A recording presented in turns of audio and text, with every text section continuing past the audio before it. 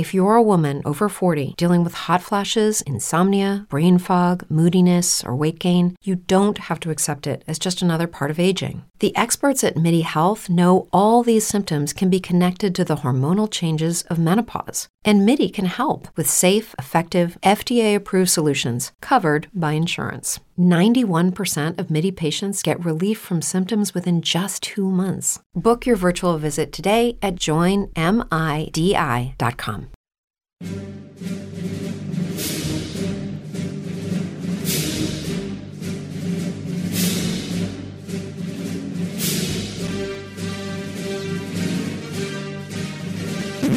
Whoa. We'll never be able to afford that. Greg, give me something that'll melt my face.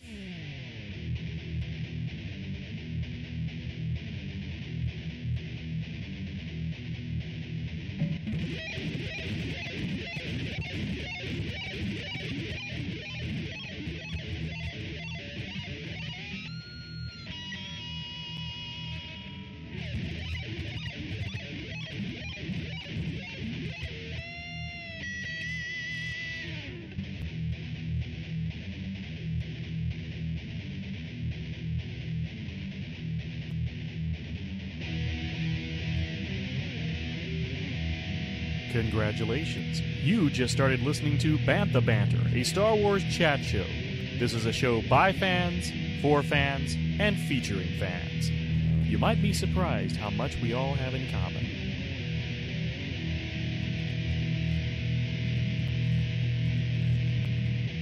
Hello, and welcome to Bantha Banter, a Star Wars chat show. I'm your host, Jeff, and today I am very excited, guys. I have an honest-to-goodness professional writer on the show. This is the first of many because I'll be interviewing Corey Clubb from Coffee with Kenobi in a couple of weeks, and he is also an honest-to-goodness professional writer. But my guest today has sort of carved out a niche for himself that, quite frankly, I'm extremely jealous of. We're talking with Mark Bellomo. Mark, say hello to everybody. Hello to everybody. And Mark makes a living writing about toys. And Mark, I'll just get this out of the way. I'm extremely jealous of you. I'm extremely jealous of your life. Don't even know you, but I want to be you. So the first question I have for you, before we even learn anything about you, is how did you manage to find yourself in the business of writing about toys? I think I got there by the back door. I was a really small kid in a really small elementary school. I think our graduating class was like 18. Wow. I was the smallest. I was the most introverted, so I got picked on pretty relentlessly.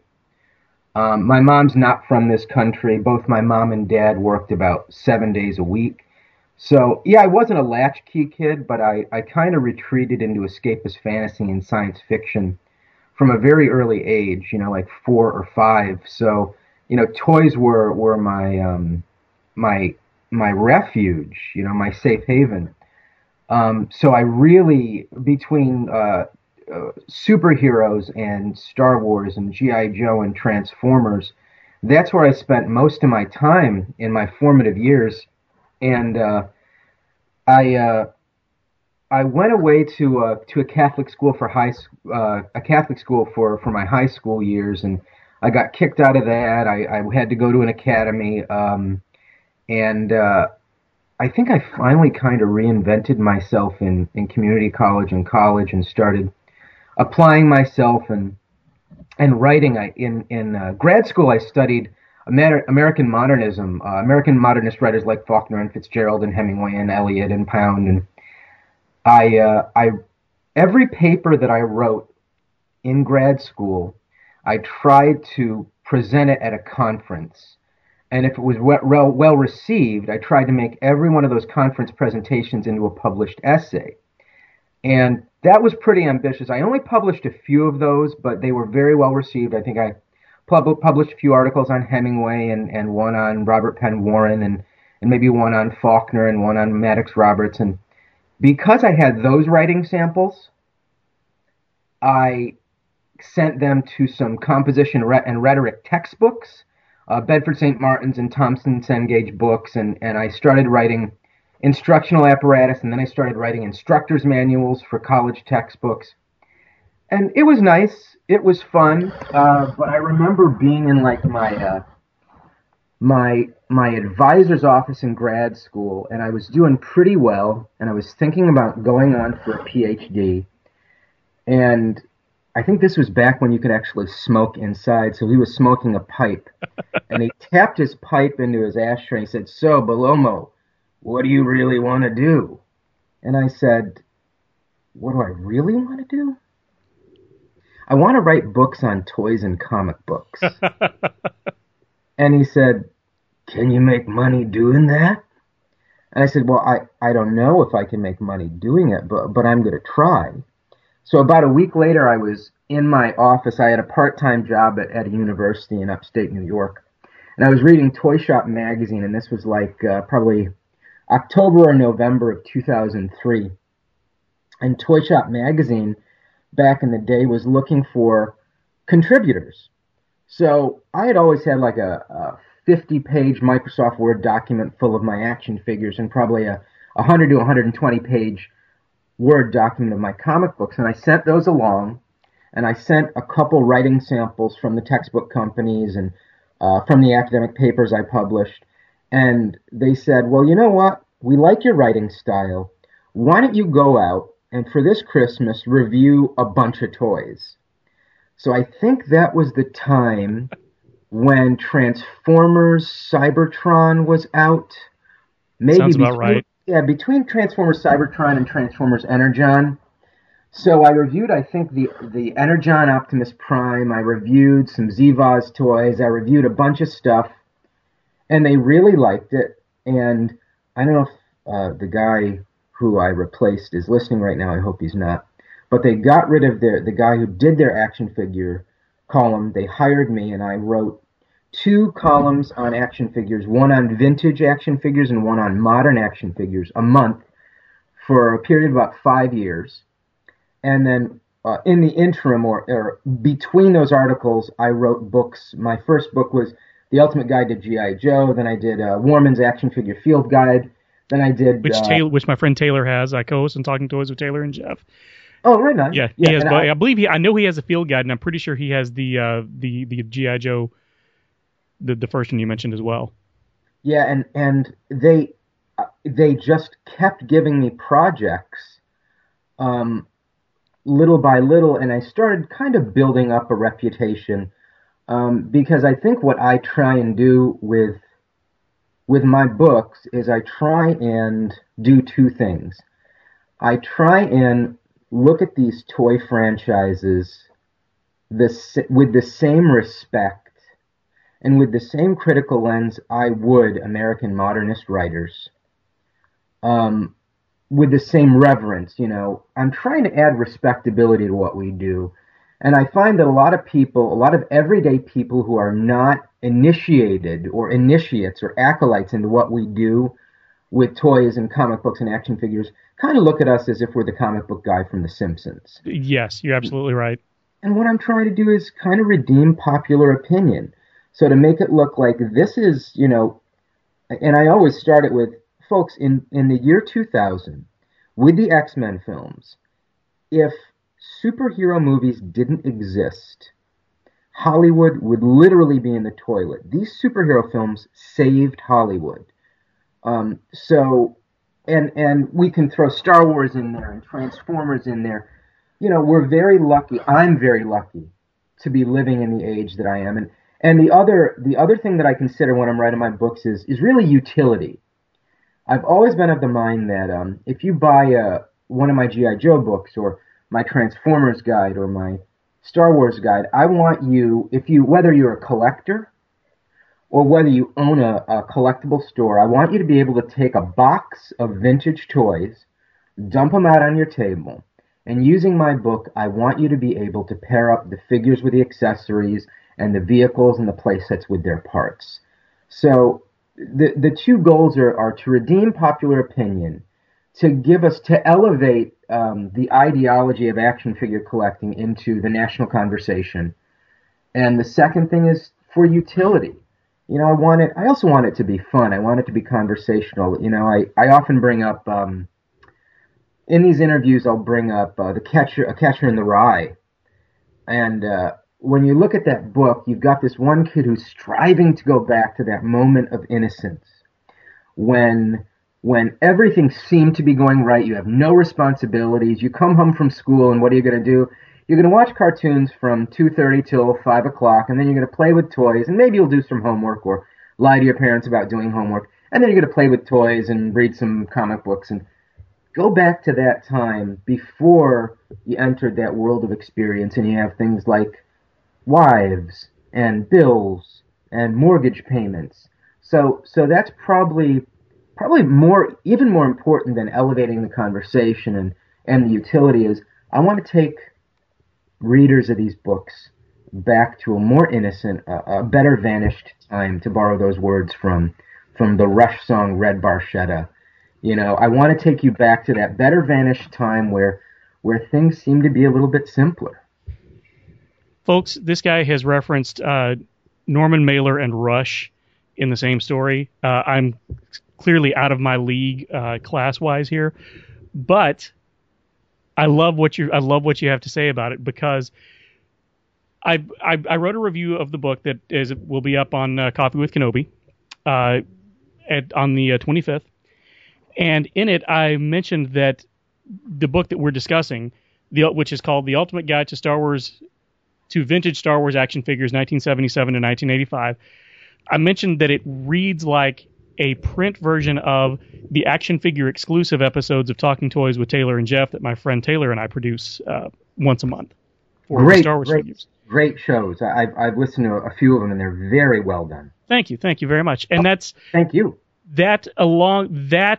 What you were talking about trying to go back to sort of recapture a little bit of that feeling that you had when you were a kid is really all what Talking Toys is about. It's not about regressing to childhood, but it's just about saying, you know what?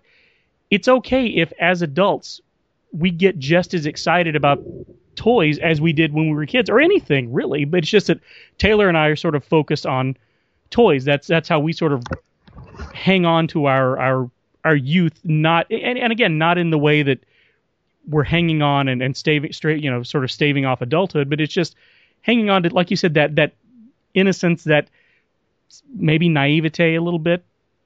But you know what? Sure, yeah. It makes my worldview a lot happier. Well, and I'll build off what you're saying, and this is something that I think about, or that I haven't thought about in a long time. And just this past year, I think I was going into where I live. My house is about strategically located about a quarter of a mile to a half a mile away from a Toys R Us, a Super Walmart, a Target, and a couple other collectible stores. So, there's a reason why I bought my house where I did.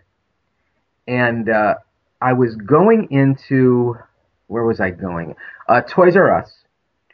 And I caught myself thinking, I hope they have the newest wave of 3 3/4 inch Star Wars black figures. Okay? So I had that anticipation in my soul as I'm walking into the store. And you know this, 9 times out of 10, they're not going to have the new stuff there. Especially not these days, yeah. No, it's gotten, no.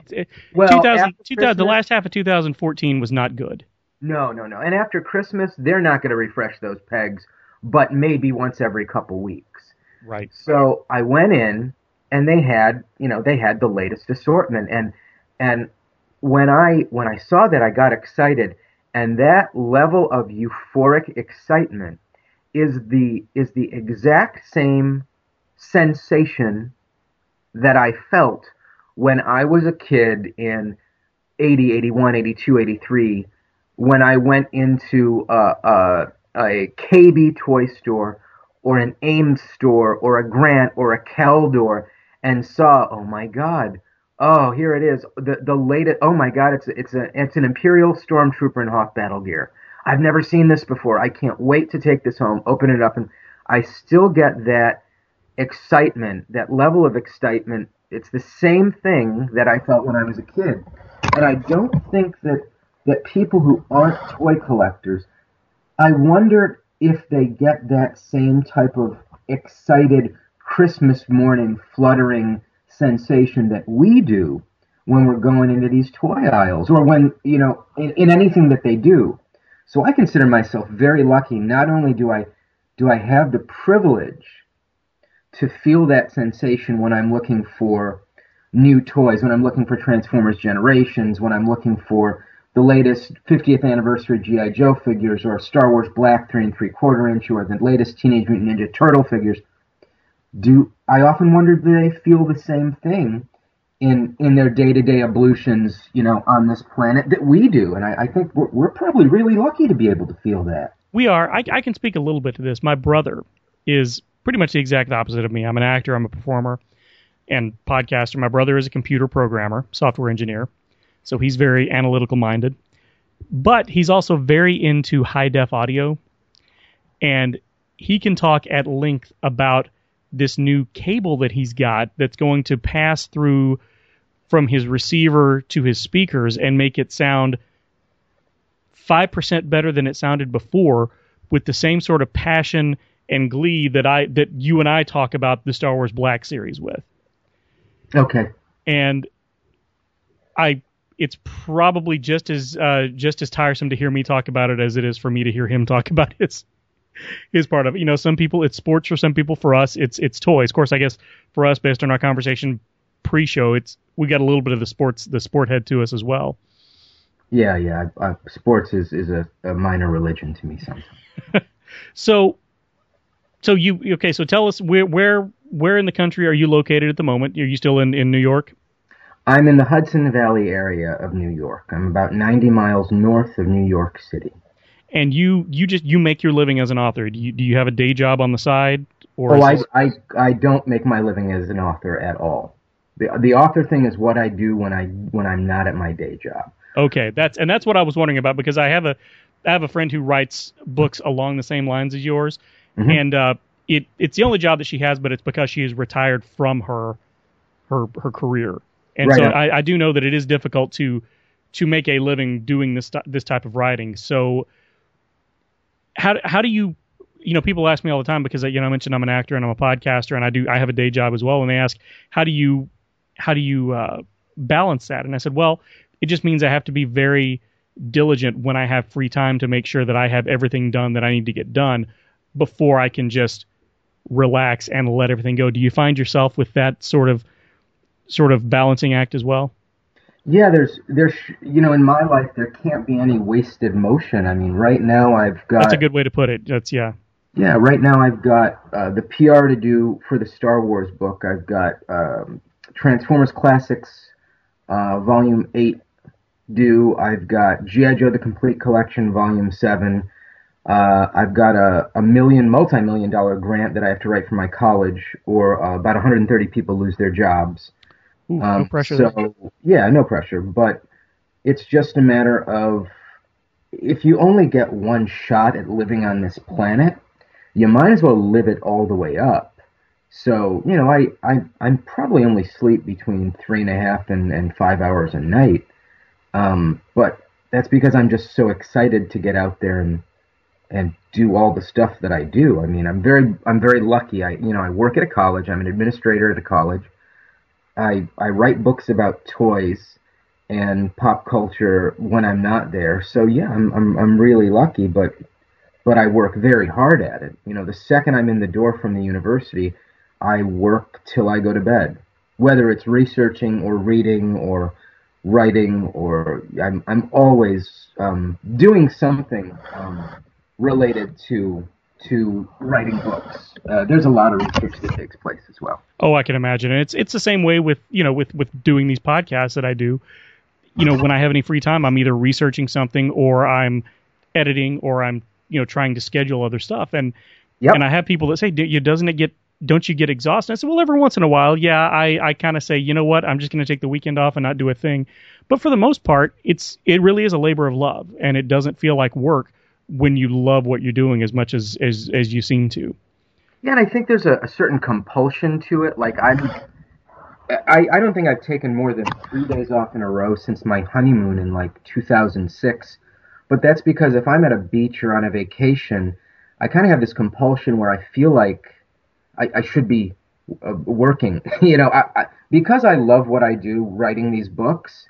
A day off means I could have written an article for Mental Floss. A day off means I could have put in a pitch for a book that might have gotten a bite. So, I don't really think of this as work. This is stuff I would do if I didn't get paid. So, Right. I love it. And if you only have a certain amount of years on this planet, I mean, I want to do as much as I possibly can. Do you think that work ethic comes from, you mentioned that your parents both worked typically 7 days a week. Do you think watching them do that sort of informs your own work ethic? Oh, yeah. It was totally modeling behavior. My mom and my dad, I mean, when my dad came home from work, he had a garden probably 1,800, 2,000 square feet, and he worked on that and had his own, he grew it or killed it, and we ate it. So that's outstanding. I mean, and my mom is a seamstress, and she always worked, and she still does. She's retired. Both of them are retired, but they both still work. But she's a seamstress, and she always worked a certain number of hours in like a fashion store at an outlet mall, so she could garner customers for her seamstress business. And she's one of the busiest seamstresses in upstate New York, and she's very good at it. She makes wedding gowns. So you're really just continuing the family business. Yes. Just in a different avenue. That's great. Absolutely, without a doubt, yes. That's great. I know that you have, and from the sound of it, even more extensive collection than I thought of toys. What is your favorite toy line of all time? It really fluctuates based upon the work I'm currently immersed in. I mean, when I was a kid, the be-all and end-all of toy lines was what really got me started into collecting toys on the secondary market was Mego's Official World's Greatest Superheroes. Right. The 8-inch cloth and plastic action figures that are, revered as the most iconic, probably next to Superpowers, the most iconic superhero action figures of all time. So that's what I grew up on, and I had those before I had Star Wars. And what happened was there were certain Mego superheroes that were released in such limited quantities that you maybe saw them once or twice at retail when you were a kid. And I'm talking when I was 5 or 6 or 7 years old. I think I saw the Lizard or Mr. Fantastic or the Green Arrow figure maybe once at retail. And, I didn't have a lot of money growing up. So it was one of those things where I only got money, I think, when I was 10 or 11 because I could work like 4 paper routes. You could work pretty young in New York. So what I remember is I never had those as a kid. So when I was a senior in high school, I started working an awful lot, like probably 7 days a week at this one drugstore, and then I had another business on the side. So ironically, I was going into the back pages of Toy Shop magazine. This is 20 years before I started working for them. And they had business card-sized toy box ads where people, before the internet, where people would advertise, "We have Mego figures, give us a call and we'll tell you what our inventory is." So you used to have to cold call these people and say, "Hey, do you have a Lizard or do you have a Green Arrow?" And they'd say, "Yeah, we have it. It's $600. And then eventually you'd find that one person who was selling it for like $250. And I remember saving up for a couple weeks and having that $250. And so I sent out a money order. And about 3 weeks later, I got this Green Arrow, this Mego Green Arrow figure, and I just lost my mind. I said, wow, if I work hard enough, I could get all the stuff that I never had as a kid. So I started saying, okay, I'm going to finish the DC stuff first, and then I'll finish the Marvel stuff, then I'll move to the Teen Titans. Then I want to get some of the vehicles. I'll get the Batcave, and I'll get the Batcopter and the Batmobile and the Batcycle, and then I want to make sure I have all the gals, the super gals, and then I'm going to try and see if I can track down the secret identity outfits. And then after that, I got contacted by Krause, who said, "You have a lot of G.I. Joe stuff." I said, "Yeah, I've got about 85-90% of the 3 3/4 inch collection. They said, would you ever think about doing a book? So then I started using, years later, I started using Yojo.com to finish that. So that's what I've done. Yeah, that's what I've done over the last, let's say, 15 years is, as I make money from my books, or as I make money from one of my other jobs, because I work like 4 jobs, I'll go back and I'll try and finish. I guess the best example I'll give is when I did this book, Totally Tubular 80s Toys, in 2010. There were about 150 different toy lines in there, from Dino Riders to Inhumanoids to Princess of Power to the Big Five. And by the Big Five toy lines, I mean He-Man and the Masters of the Universe, G.I. Joe, Transformers, Star Wars, and Marvel and DC Comics superheroes. So I went back and I started, because the market crashed in 08-09 so badly, I was buying Captain Action outfits. Those are the most iconic superhero toys ever. They were made in 66, 67, 68. Yes. I was buying them for a nickel on the dollar.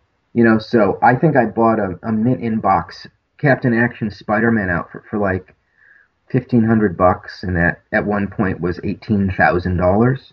Wow. So I went back and I finished those Big Five toy lines, every figure, vehicle, weapon, accessory, creature, playset, mailway, promotional, and then I moved to the secondary lines like Princess of Power and GoBots and Inhumanoids and Centurions, and then I went to the tertiary lines, and I moved to the quaternary lines, and so I've tried to finish every major toy line. And whatever I'm working on currently, like right now I'm working on Transformers Classics Volume 8, which kind of contains every single Transformers universe biography. In 1987, they made a 4-issue Transformers universe. They were collections of tech spec, the Transformers tech spec biographies. It's kind of like the G.I. Joe Order of Battle. Yeah, just like G.I. Joe Order of Battle. They had the artists do new pictures. And then we kind of took all the individual biographies that they scattered in the random issues of the Transformers, Marvel's Transformers issues like 47 to like 679 or something. We're going to collect them all together. We're going to throw in G.I. Joe and the Transformers 1 to 4. So I'm in the middle of researching and calling up people from Hasbro in the 80s and trying to find out information on why there was never a G.I. Joe and Transformers combined toy line. And I finally found an answer to that, actually. And going through my Transformers. And so right now, to answer your question the long way around, my favorite toy line currently is Transformers because I'm working on it. I'm immersed in it. That's what you're drowning in at the moment, right? So because I love all of this stuff so much, I mean, there are aspects to every toy line that really appeal to me. They're like, collecting toys when I was in elementary school basically saved my life. And so I look at these toy lines with great fondness, almost like they're family members. Are you sure we weren't separated at birth? It's possible. It's interesting because one of the things I talk about when I was a kid is that I was way more into toys and cartoons and just pop culture in general than anybody else that I knew. And the older I get, the more I realize, I wasn't the only one who was. I was just the only one, because I grew up in a small town in Texas, in Paris, Texas. And had I grown up in a larger area, I might have found more like-minded individuals, and it sounds like you kind of went the same route. Well, and there was no way to find like-minded individuals back then. Right, the internet was not a thing. No, you had carrier pigeon or snail mail, and that was it. So your favorite toy line is whatever you're working on at the moment. That's a legit answer. I get it completely. Do you have a particular item in your collection that you can kind of pick out as a favorite? Is it one of those Megos, or is it the Captain Action? That Mego Green Arrow really taught me a lesson. And what I mean by that is, I think my dad and I were driving on some back roads in upstate New York, and he had to stop and get something at a hardware store, and I walked in, and I saw that Mego Green Arrow mint on card, and I didn't have any money. He didn't have any money, so I looked at it. I must have looked at it for like 12 or 15 minutes. And I was probably 7 years old. And then we left without me getting it. And I'd never seen it since. And there was no picture. There were no books. There was no internet. So I couldn't look up a picture of Mego Green Arrow. So I placed that order in like $89.90 through the back of the toy shop. And as I'm waiting those 3 weeks for this Mego Green Arrow figure to show up, I'm thinking about it in the back of my mind. I'm dreaming about this figure. I'm thinking, I remember it, and he had a bow.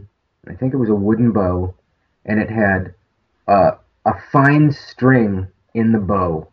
And I remember his gloves were like these really detailed plastic gauntlets. And I remember that in his backpack, all the arrows could come out individually, and his hat was felt, and it had a feather in the hat that actually could come out, and it was a real feather. And I was romanticizing this figure in my mind. Right. Then when I got the figure, I opened the package. It was a mint in box Green Arrow, and I popped him out, and I went, oh, the boots are plastic, and the gloves are kind of felt, and they're not removable, and the arrows are molded onto the backpack, and it's a soft plastic hat, and the arrow is soft plastic onto the hat, and I still appreciate it, and it's a great figure, and I never had it when I was a kid, so I think that taught me the lesson of kind of be careful what you wish for. What that taught me is don't get too caught up in the getting aspect of it, because it's always the having, it's not the getting. So, and what that's done is I've got to realize, and a lot of people have to realize, that many of the toys that we compete over on the secondary market were made, if not in the millions, like Star Wars, were made in the tens of thousands. So try not to overplay your hand when you're bidding on them. Try and recognize, and this is what I have to tell myself too, try and recognize that unless it's one of those uber rare items, that it's a once-in-a-lifetime deal. And I've had a few of those where I'm at a flea market and I have to tell my wife, you need to stay here. I'm going to go drive to a bank machine and I'll be back. Block this piece with your body. Unless it's one of those situations, be a little more patient and do your research, and hopefully, ultimately, you should be able to come up with a solution to getting that one toy. Patience is always a virtue. Yeah. Patience is always a virtuous trait, man, and that Green Arrow, even though, and the feeling of the hole in my collection is closed up, oh my God. Absolutely. But then there's that niggling at the back of your mind, which is like, well, now that I've finished my official World's Greatest Superhero Collection, those Mego Planet of the Apes, those are nice figures. I refer to collecting as a low-level addiction because I call myself an addict with no vice, no illegal vice, because you're exactly right. You fill that collection, you fill that one hole in your collection, you're like, okay, great. And then it's not long until you're, wait, what else can I go after now? I need my next fix. Right. Absolutely.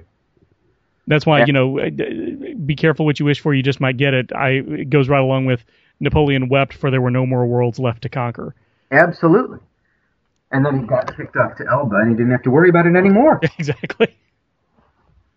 But it's one of those things where in my work there are certain things that surprise me when I'm doing my research. I'm very lucky to be doing what I'm doing and to take the what I learned researching manuscripts, going to the JFK Library and the Hemingway Room and researching Hemingway manuscripts for Farewell to Arms or Sun Also Rises, and a lot of going to those conventions, that taught me how to get along with people, the people who created these lines, in a way that allows me to get the information that we need from these lines and then put it into my books. Not so much with Star Wars, but with Transformers and G.I. Joe, because a lot of the Star Wars stuff is out there because it's so popular. But with G.I. Joe, making friends with Larry Hama, in Transformers, making friends with Bob Budiansky, learning from them, I finally found the name of the person who presided over the Transformers line for Hasbro. And I don't think people have really talked to this woman in 30 years. So she probably knows some stuff. Right, and some stuff that nobody else knows. Right. So that's always very exciting for me. Because to me that says, oh my God, that's something, when we do the second edition of my Transformers book, that's something I can inject into the flavor text that people may have not seen before. Because I've never been a collector who says, oh, I have this nugget of knowledge that nobody else knows. I'm going to hoard it and put it in my room, and only my best friends can see it when they come out. No. The second I learn something, it's my job to get it out there. That's outstanding. Yeah. And I'm the same way. As soon as I learn something, I just want to tell everybody I know. Yep. Well, I think it's my responsibility, to do that because of what I do. So. You mentioned getting to speak to this woman who presided over the Transformers line. Is there a single experience that you've had as a result of your work that you treasure, that you wouldn't otherwise have had the chance to experience were you not doing this sort of work? In 2003, 2004, when I was doing the research for my first G.I. Joe book, I was reviewing the file cards, and for those of you who don't know what file cards are, they're Combat Command file cards. They're like little baseball-sized carded biographies on the back of G.I. Joe packages. They've kind of become the industry standard for a lot of action figures. There's a bio card in the back. You clip them out. You collect them. Same thing as Transformers tech specs. I kept mine in a shoebox, yeah. Absolutely, so did I. And then I put a rubber band wrapped around them. Comic bags around them to protect them. So I remember I finally had kind of contacted Larry Hama and I was talking to him, and I was at his place, and we were sitting across from each other, and I had a series of questions ready. And I asked him, on the file card for the Crimson Guard commanders for Tomax and Zammot, you mentioned that in the 60s, Tomax and Zammot were involved in an officer's push, P-U-T-S-C-H, an officer's push that kind of overthrew the government in Algiers.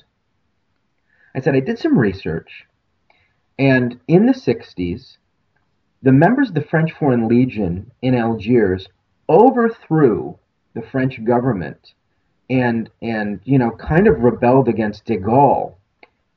Are you implying that they were involved in that revolution? And he said, yes. And I said, how come no one's mentioned this before? How come I can't find it anywhere? And he said, it's because you're the first person who's ever asked me about that in 20 years. And I said, how is that possible?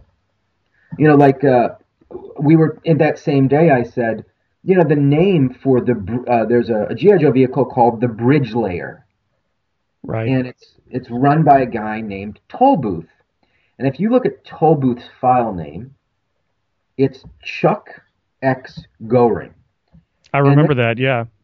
Right. There's a famous card player of Bridge named Charles Goring, who's and he made all these kind of mnemonic devices to kind of help him remind him of things, and when he's writing the book, and that's what when I made friends with Bob Budiansky, I did the same thing. Asked him about how he named things in the Transformers world, how he came up with the name Megatron, and he has a background in mechanical engineering. So there is a story about the name Megatron. There's a story about many of the names of those characters. And the word to describe it is called charactonym, and it's what I'm working on right now for this Transformers Classics Volume 8.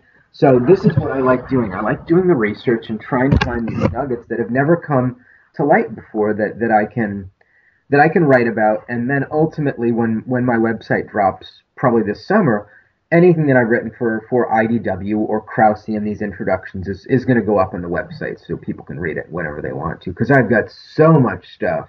I've got stuff on Thundercats, I've got stuff on Inhumanoids, I've got stuff on Air Raiders, I've got stuff on My Little Pony that, it's never seen the light of day because I haven't had the opportunity to talk about it. You're gonna have to keep us posted on that, because that's gonna be a boon. That's gonna be a boon to the Talking Toys with Taylor and Jeff research. Hopefully, it'll be useful. Yeah. Oh man, that's great. So let's talk a little bit about the book itself. Now, the book in question that just came out, and you were kind enough to get a review copy to me, is The Ultimate Guide to Vintage Star Wars Action Figures, 1977 to 1985. And my initial reaction to the book is, I think you sold yourself short with the title, because again, this goes far beyond the action figures. We get a listing for each of the play sets and the vehicles, and even the action figure collector cases, storage cases, from Star Wars through Power of the Force, through Jedi, through Ewoks. This is a dream come true. I made a comment in my review on Coffee with Kenobi that most of this information you can probably find online somewhere, but there's really something to be said, and there's something magical about being able to have it all in one place, in one book, with lots of pretty pictures. So, first off, just let me say, I love the book. Terrific job on the book, and I cannot wait to dive into your G.I. Joe book that I'm going to borrow from Taylor as soon as I get off of this call. Before I go buy a copy of my very own, of course. I would get you a comp copy of that book, but unfortunately that book is sold out. And on the secondary market, they're kind of prohibitively expensive. So what I will say is there should be an announcement coming up in the next month when we're going to go to a third printing on that as well. Outstanding. A third printing on a book about toys. How great is that? I'm very, very fortunate. Very, very, very, very fortunate. Because if I tried to do this 15 years ago, it would have been a dull, wet thud in the collective consciousness. So, And I think, again, the magic of the internet, it's a lot easier to get people notified about things like this. Now, that being said, one thing I was going to ask you, do you think these days, because we don't really have a good, as far as I know, a good toy magazine anymore. We don't have Toy Fair. We don't have the toy guide that you worked on. I guess Lee's Action Figure Digest, is it still even in print? I believe it is, yeah. I believe it is. But it's hard to find. It's really hard to find. And it's prohibitively expensive. I think it's like $6 or $7 for each issue. Yeah, for each issue. You're absolutely right. Last I checked, it was like, I think $6 or $7.99, which, I would love to get a subscription, but again, you're talking, well over $100 a year. Right. And I wonder if in the future, if someone coming up now wanted to follow in your footsteps and start writing, do you think it would be harder for them to get their foot in the door? Or do you think it would be easier with the proliferation of the internet? It would be easier for them to get their work online and seen. What is your take on that? Are you talking about maybe a monthly publication like Toy Shop or Toy Fair or Lee's or Tomarts? Well, someone who wants to do what you do, like for instance, you started out writing the articles for these monthly magazines. Sure. And obviously you had done a lot of work before that got you noticed. But if somebody did want to write these books for a living or wanted to start one of those, do you think it's harder or easier now than it would have been when you were doing it?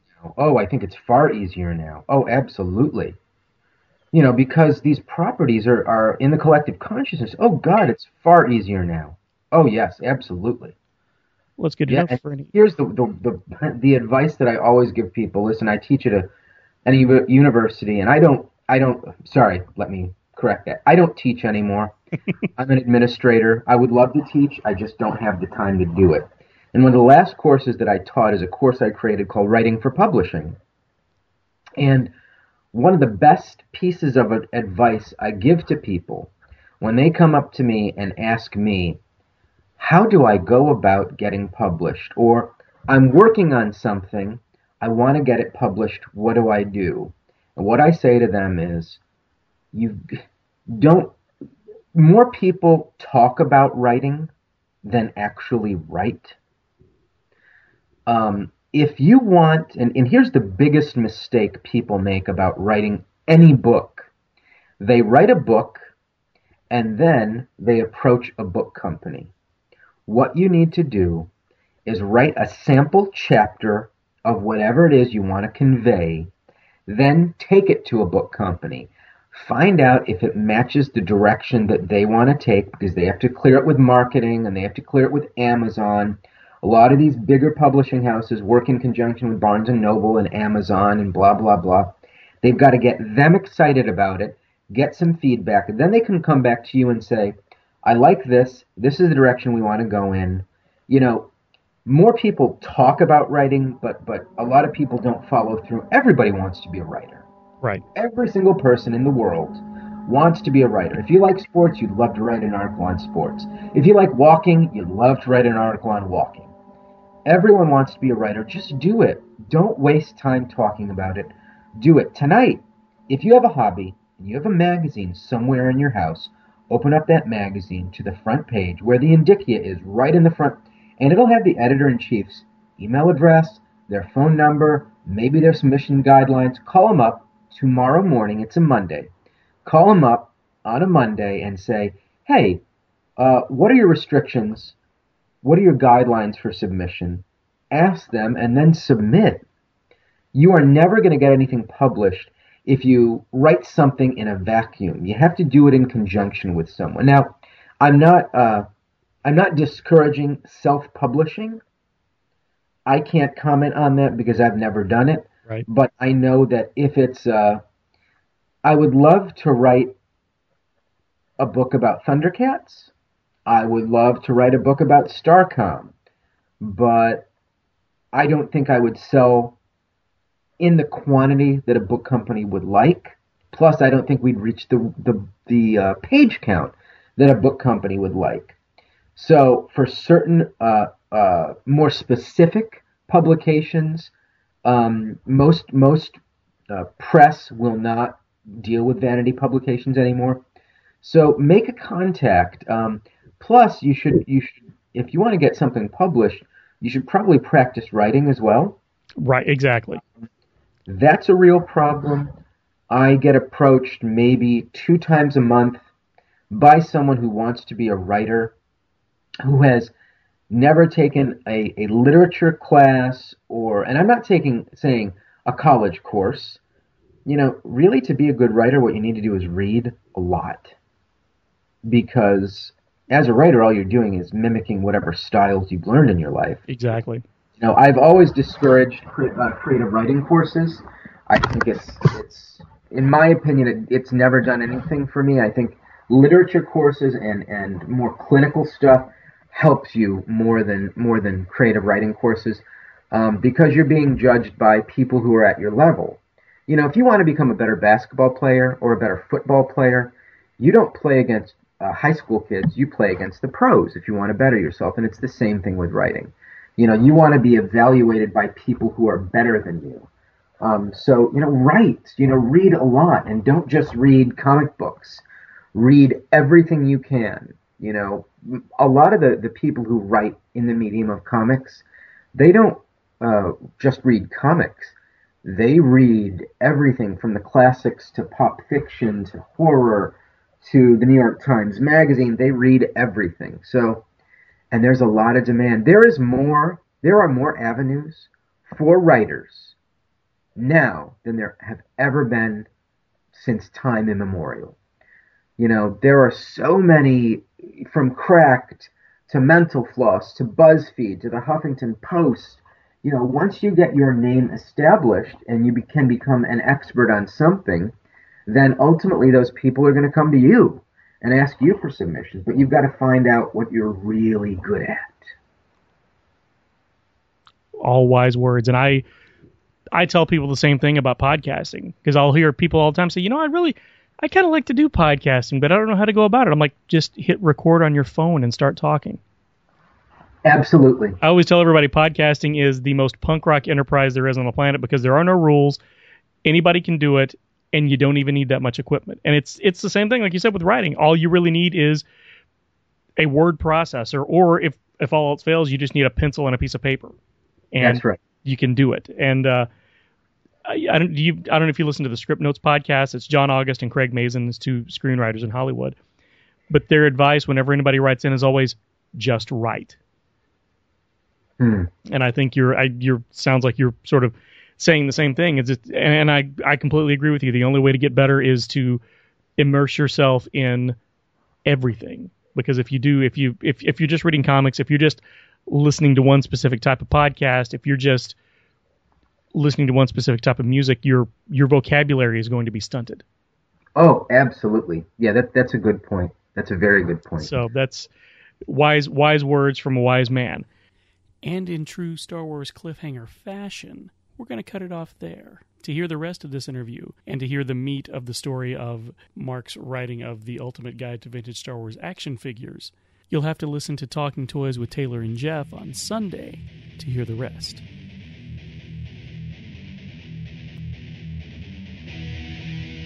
Thank you for listening. To find more episodes of Bantha Banter or other Marvin Dog Media podcasts, visit marvindogmedia.com. To keep up with all the happenings in the Bantha Banter universe, like us on Facebook. Follow us on Twitter at Marvin Dog Media, Instagram at Marvin Dog Media, and Pinterest at Marvin Dog Media. This show has been a production of Marvin Dog Media, all rights reserved. How many times can we say Marvin Dog Media?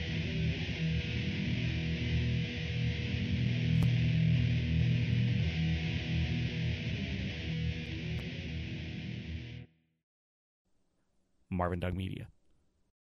If you're a woman over 40 dealing with hot flashes, insomnia, brain fog, moodiness, or weight gain, you don't have to accept it as just another part of aging. The experts at MIDI Health know all these symptoms can be connected to the hormonal changes of menopause. And MIDI can help with safe, effective, FDA-approved solutions covered by insurance. 91% of MIDI patients get relief from symptoms within just 2 months. Book your virtual visit today at joinmidi.com.